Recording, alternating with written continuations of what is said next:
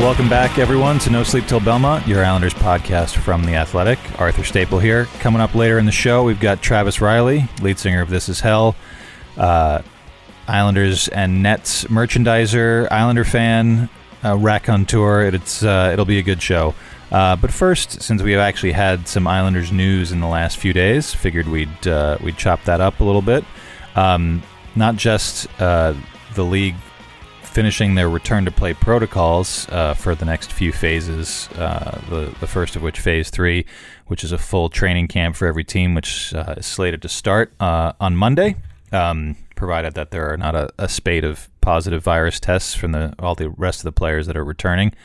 And then Phase 4, which is the hub city, those begin July 26th when the teams arrive. August 1st is their target date to start the qualifying round, where it'll be Islanders-Panthers. The CBA is agreed to a memorandum of understanding, they call it, between the league and the Players Association negotiators. The vote is still to come this week from the league side on the Board of Governors. From the player side, a full player up or down vote. It's pretty well expected that it's going to pass both sides, so there'll be some labor peace. And the details of that, I think we're going to dive into maybe in the next couple of weeks, because there's some complexities in how they relate to the Islanders and their salary cap situation. It's going to be rough for them going beyond this year. So we'll see, how they play out this season. Going for a Stanley Cup in a crazy year that's been truncated, would be an incredible pursuit. But the future of this team is complicated. The salary cap is going to stay flat until revenues rise.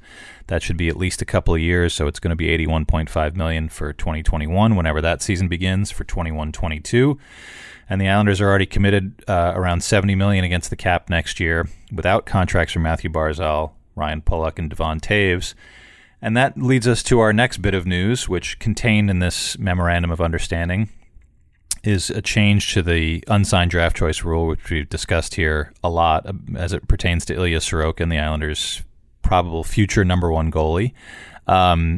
He is allowed to sign for 2019-20, but only for the purposes of burning that 1 year of his entry-level deal. Can't join the team, can't play in the return to play. That may have been a bit moot anyway, being that he's a goalie. It would have been a strange situation, I think, for Barry Trotz to drop him into an important game or a do-or-die playoff game after having basically never seen the young man before. But it's still to be determined, signing this contract and burning this year without making a dime off it. He's not allowed to get a signing bonus. It's basically just to advance his service time and get to be a restricted free agent for next season, when he would presumably sign a longer-term deal. But that still leaves Sorokin without a place to play, possibly until January of 2021, when some accounts say that next season may begin. If the league can pull off this entire tournament, it won't end until October. November 1st is seemingly targeted as the start of the new league year, so really the start of a regular offseason, what would be July 1st in a normal year. So that sort of predicates next season starting around Christmas time or maybe a little bit after.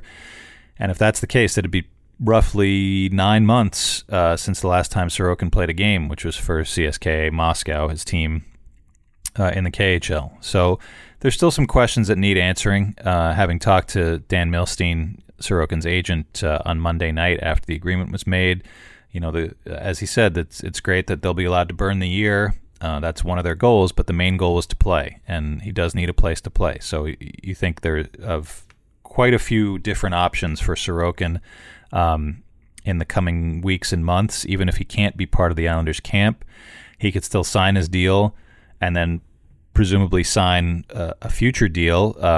There's no signing bonus in that can be paid out until the league year begins. He can sign, I believe it's the same starting point, which would be 3 days after the ratification of this CBA, which could be as early as Friday.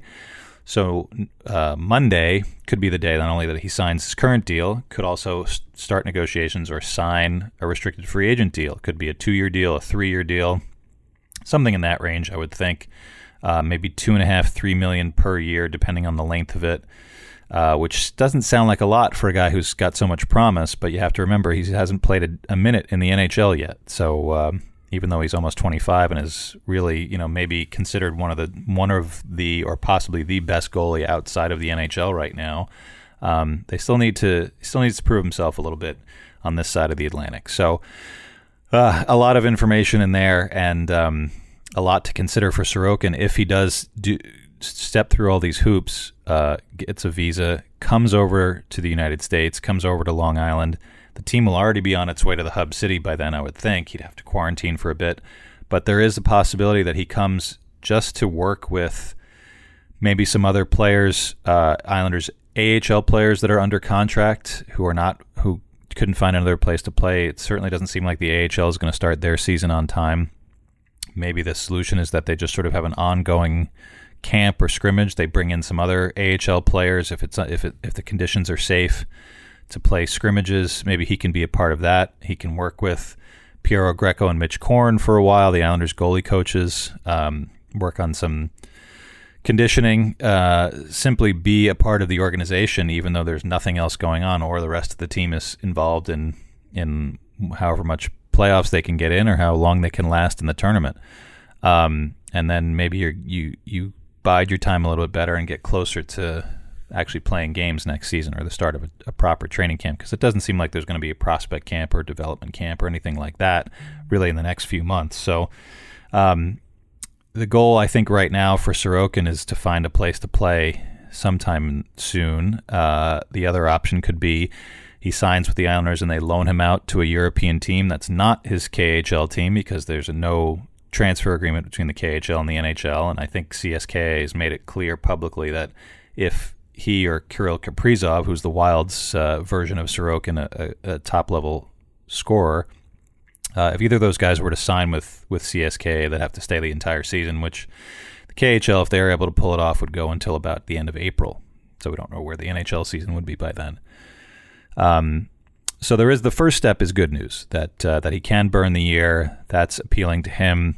It's not so appealing to the Islanders, I don't think, because they want to keep their costs down for all those reasons I mentioned before, but still probably appealing because they have a better chance of having him come over. The next few steps are still a bit up in the air, and we'll find out some more probably next week when there's a 53-hour window to sign these unsigned draft choices to these contracts that are only service time related, not play related. So if he signs early in that window, that's good news. Anytime in that window is good news, and then they can move on to negotiating the next contract, and Sorokin can figure out his next steps. Up next, we'll have Travis Riley, lead singer of This Is Hell, Islander fan, merchandiser, gadfly. It'll be a great conversation. Stay tuned. Support for No Sleep Till Belmont is brought to you by Manscaped, the best in men's below-the-belt grooming. Manscaped offers precision-engineered tools for your family jewels. Big news, Manscaped just launched in Canada. For those listeners in Canada, you can be one of the first Canadians to experience their life-changing products. Their water-resistant technology allows you to groom in the shower. And one of the coolest features is the LED light, which illuminates grooming areas for a closer and more precise trimming. And let's not forget about the charging stand. Show your mower off loud and proud, because this intelligently designed stand is a convenient charging dock powered by USB. Get 20% off and free shipping with the code THEATHLETIC at manscaped.com. That's getting 20% off and free shipping with the code THEATHLETIC at manscaped.com. 20% off with free shipping at manscaped.com and use code THEATHLETIC. And for a limited time, subscribers get not one, but two free gifts. The Shed Travel Bag, a $39 value, and the patented high-performance, anti-chafing Manscaped Boxer Briefs. So go to manscaped.com today and use code THEATHLETIC. Now a word from Roman. There are certain times when you don't want to have to go to the doctor's office to get help for a medical condition. If you're dealing with a condition like ED, you want treatment ASAP. That's why our friends at Roman have spent years building a digital platform that can connect you with a doctor licensed in your state, all from the comfort of home. Roman makes it convenient to get the treatment you need on your schedule. Just grab your phone or computer, complete a free online visit, and you'll hear back from a U.S. licensed physician within 24 hours. And if the doctor decides that treatment is right for you, Roman's Pharmacy can ship your medication to you with free 2-day shipping. You also get free unlimited follow-ups with your doctor anytime you have questions or want to adjust your treatment plan. With Roman, there are no commitments and you can cancel anytime. So if you're struggling with ED, go to getroman.com/Belmont for a free online visit and free 2-day shipping. That's getroman.com/Belmont for a free online visit and free 2-day shipping. Welcome back to No Sleep Till Belmont, your Islanders podcast from The Athletic. This is Arthur Staple, your faithful host, back again with another special guest, a guy I've gotten to know through my years covering the Islanders. One of the crazier but more entertaining Islander fans I've met through social media and in real life. It's Travis Riley, lead singer from the band This Is Hell, one of the legendary Long Island hardcore acts. Crazy Islander fan, proprietor of 718 Supply, which is merchandise for your Islander and Nets fandom needs. And he also has a real job in the music industry. So we welcome Travis Riley to the show. What's up, my friend? I don't know if that was a very insulting intro or like a really... That's the best I can do. Or an intro I wasn't deserving of. No, it was reverential. As someone who listens to a lot of different music, the intersection of music and hockey and music and sports in general is always fascinating to me. And basically, I just want to know, to start off, you're a Long Islander through and through. Well, not anymore, but you grew up there and have spent lots of time there. How did you kind of twin those two pursuits of being a big Islander fan while also being in a band and touring and coming up through the hardcore scene? I guess so. Like when I was a kid, well, obviously even before I was a kid, my dad was an Islander fan, and actually in '81, my brother was born in May, and my parents were at my dad's firehouse watching the playoffs when my mom went into labor. So. Yeah, obviously I was born in '82, so I missed the good stuff. But yeah, growing up, my dad was an Islander fan, a Met fan, so you kind of do what your dad does. And I watched I guess my earliest memories of watching the Islanders is like kind of the Turgeon era. Like I have memories of like watching him, like Benoit Hogue, Steve Webb, Kasparaitis. I feel like these are like all like different years, but like that's kind of like the general like vicinity of like when I was getting into hockey. And then my brother, who I just mentioned, he had played in some bands when we were like young and teenagers, I guess. And then he wound up playing in a band that got serious and started touring and all that. And so I would go on tour with him and that band selling merchandise. And that kind of like made me want to start playing in a band, I guess. So in 2004, This Is Hell formed, and we kind of hit the road pretty quickly with that, and that became my full-time job that didn't pay any money for like 10 years.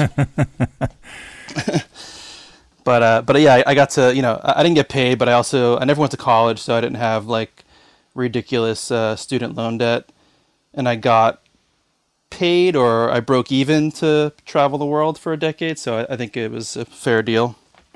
Now, when you're going around in the hardcore scene, do you run into a lot of other hockey fans? And have there been some, from 2004 to say whenever you stopped touring with the band, like you said, for about a decade, not exactly prime Islanders watching time around the world or Islanders fandom time, but were there some moments where you were in some crazy corner of the world or the country where you're like, no, I just got to try to find a space or a bar to watch this very important game? Yeah, so I was kind of fortunate in a way. So like, as you're saying, music or I guess punk music in particular and sports haven't, I guess, historically been like something that gelled together. It's kind of like punks versus jocks, right? Yeah. So when I got into like punk and hardcore and stuff, I kind of drifted away from sports. So I stopped watching hockey for a bit and just sports in general. And I think it was the 2009 or 2010 season I kind of got super back into it. I think it was Grabner's rookie year, if I remember correctly. So I think maybe it was like Tavares' second season or something. Mm-hmm. So that's when I kind of like got super back into it. But I do remember being on tour in Canada and being like laying on like a dressing room floor with my laptop watching Orpik score the fucking winner to beat them, and being bummed about that. 2013 playoffs for those of you out there who are not quite putting it together, but yes. Yeah, I'm not very good with years, but yeah, definitely, here and there you run into, sports fans. There's definitely some that stand out. Like my buddy Tom plays in a band Straight from the Path. He's a big Rangers fan. Chris from Anti-Flag is a big Penguins fan. Mm-hmm. It's like I feel like all my friends who are big fans, they're all fans of teams that I hate, or just like big Islander rivalries. That's funny. But it's good though, because like those two dudes in particular, and most of the ones that I'm friends with, they can talk hockey in general. It's not like they're these fucking jabronis that like only know two guys on their team and don't know anybody else in the league. So I can talk to them about whatever, and it's cool. Yeah, I imagine, Long Island has a decent musical history between, starting way back with maybe Blue Oyster Cult or something like that, and moving into Public Enemy, moving on up. Maybe not exactly things you'd associate with hockey, but have you ever run into any Long Island bands that have Islander fans in them, or is that are you the unicorn of that world? No, so I guess which predates me a little bit is there's a band like this punk band called Two Man Advantage, which is a hockey reference. They're a Long Island punk band of these dudes who they're probably like maybe mid 40s, pushing 50 at this point. But they used to play wearing hockey jerseys. All their songs were like about at hockey references and stuff like that. And I actually wound up becoming friends with one of the guys in the band much later. And he's a big Islander fan. So there's the Two Man Advantage. And then there's a band called Envy on the Coast from Long Island, who those guys are pretty big hockey fans. They actually filmed one of their music videos on the Coliseum ice. I don't remember what the story was, but yeah, if you look up one of their videos, you'll see that they're in a hockey arena, and it is the Coliseum. But yeah, beyond that, and then like I said, the Straight from the Path are Ranger fans. But I don't know. I can't think of. I'm sure there is, but it's just like I said, there's not really the cross section of sports. I feel like, and hardcore punk is kind of it's a small. I think it's gotten bigger, But also hockey, we know, is the bastard child of the major sports. So it's like finding somebody who likes hockey, period, is kind of tough. As is. It's true. And you've been to plenty of games, either at the Coliseum, fewer now. I know you're a city dweller, so I used to see you more in Brooklyn. But does the music at a hockey game drive you insane, or can you just tune it out? And a secondary question to that is, the Islanders, and I know this from being in lots of different arenas, have probably the worst goal song in the league, or at least it's like bottom 2 or 3. Is there a song that you think would make a better goal song for them? Leaving aside that This Is Hell catalog, which obviously would work great, but no, that would not be good either. It depends. Like sometimes, obviously there's certain arenas. Like the guy in Pittsburgh is always like playing good metal stuff. Yes. I feel like which I guess this parlays into the goal song, but like Dallas has like Pantera as wrote their goal song, which is like amazing. It is. And I think that, whoever does the songs there usually does a pretty good job. So I don't know, like it's I feel like it's hit or miss in most arenas. It's like you get like, oh cool, here's like Seek and Destroy by Metallica, and then here's like, Call Me Maybe. Yeah, I don't want to diss Call Me Maybe. It's just maybe not the right the right spot for it. It's usually like a mashup of, it's like, oh, here's like a really good song by this band, but here's a club beat under it to make it completely unlistenable. Right. As far as what should their goal song be, I don't know. There's many things, I guess. Do we hear it very often? We don't, do we? So it doesn't matter. That's nice.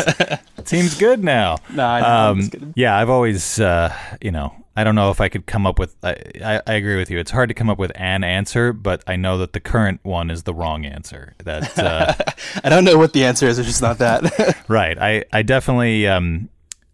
when I did that oral history of the Fight Night game from 2011 against the Penguins, watching the clip from that game and remembering that in Zenon Kanapa's one year, that "Live Is Life" was the goal song, which was a worse song than what they have now, but at least it was ridiculous and entertaining. And I'm not sure how an entire decade has passed with this song that is also used by somebody else. I think the Wild use it, which is crazy. That's kind of like ridiculous. That of all the millions of songs in the universe, like how are two teams gonna share a song? You know? Yeah. It's so uncreative. Like, let someone write like what Dallas did. Let someone write you a goal song, or just pick something that's not being used. I don't know. Especially considering it's such like a thing to get the crowd into the game, you know, after a goal is scored and stuff. But what are you gonna do? Yeah. So you, in addition to your music industry job, which is related to merchandising and something that Islander fans, I think, maybe connected with you about, 718 Supply, which is some merchandising for the Islanders and the Nets. You were doing a lot of Islander stuff with New York Bootleg, some Philly stuff too, right? As I recall. What I know you to be a big Josh Hosang fan, and you have a couple of Hosang items that I know were probably big sellers among the fan base that love Hosang the way that you do. Me and five other people.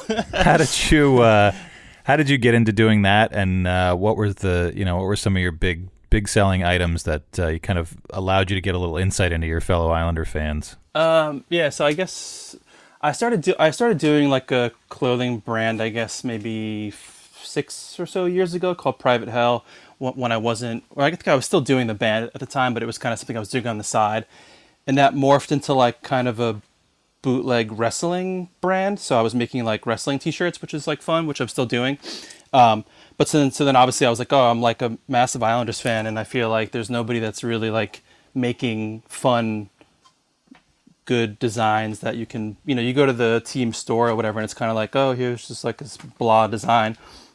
So I started like just having friends, I come up with an idea, have a friend, design it, because I don't have any of that talent, and then and just kind of did it that way. And I guess the first tee I did was the Trottier Tonelli like middle finger one. Okay, yeah.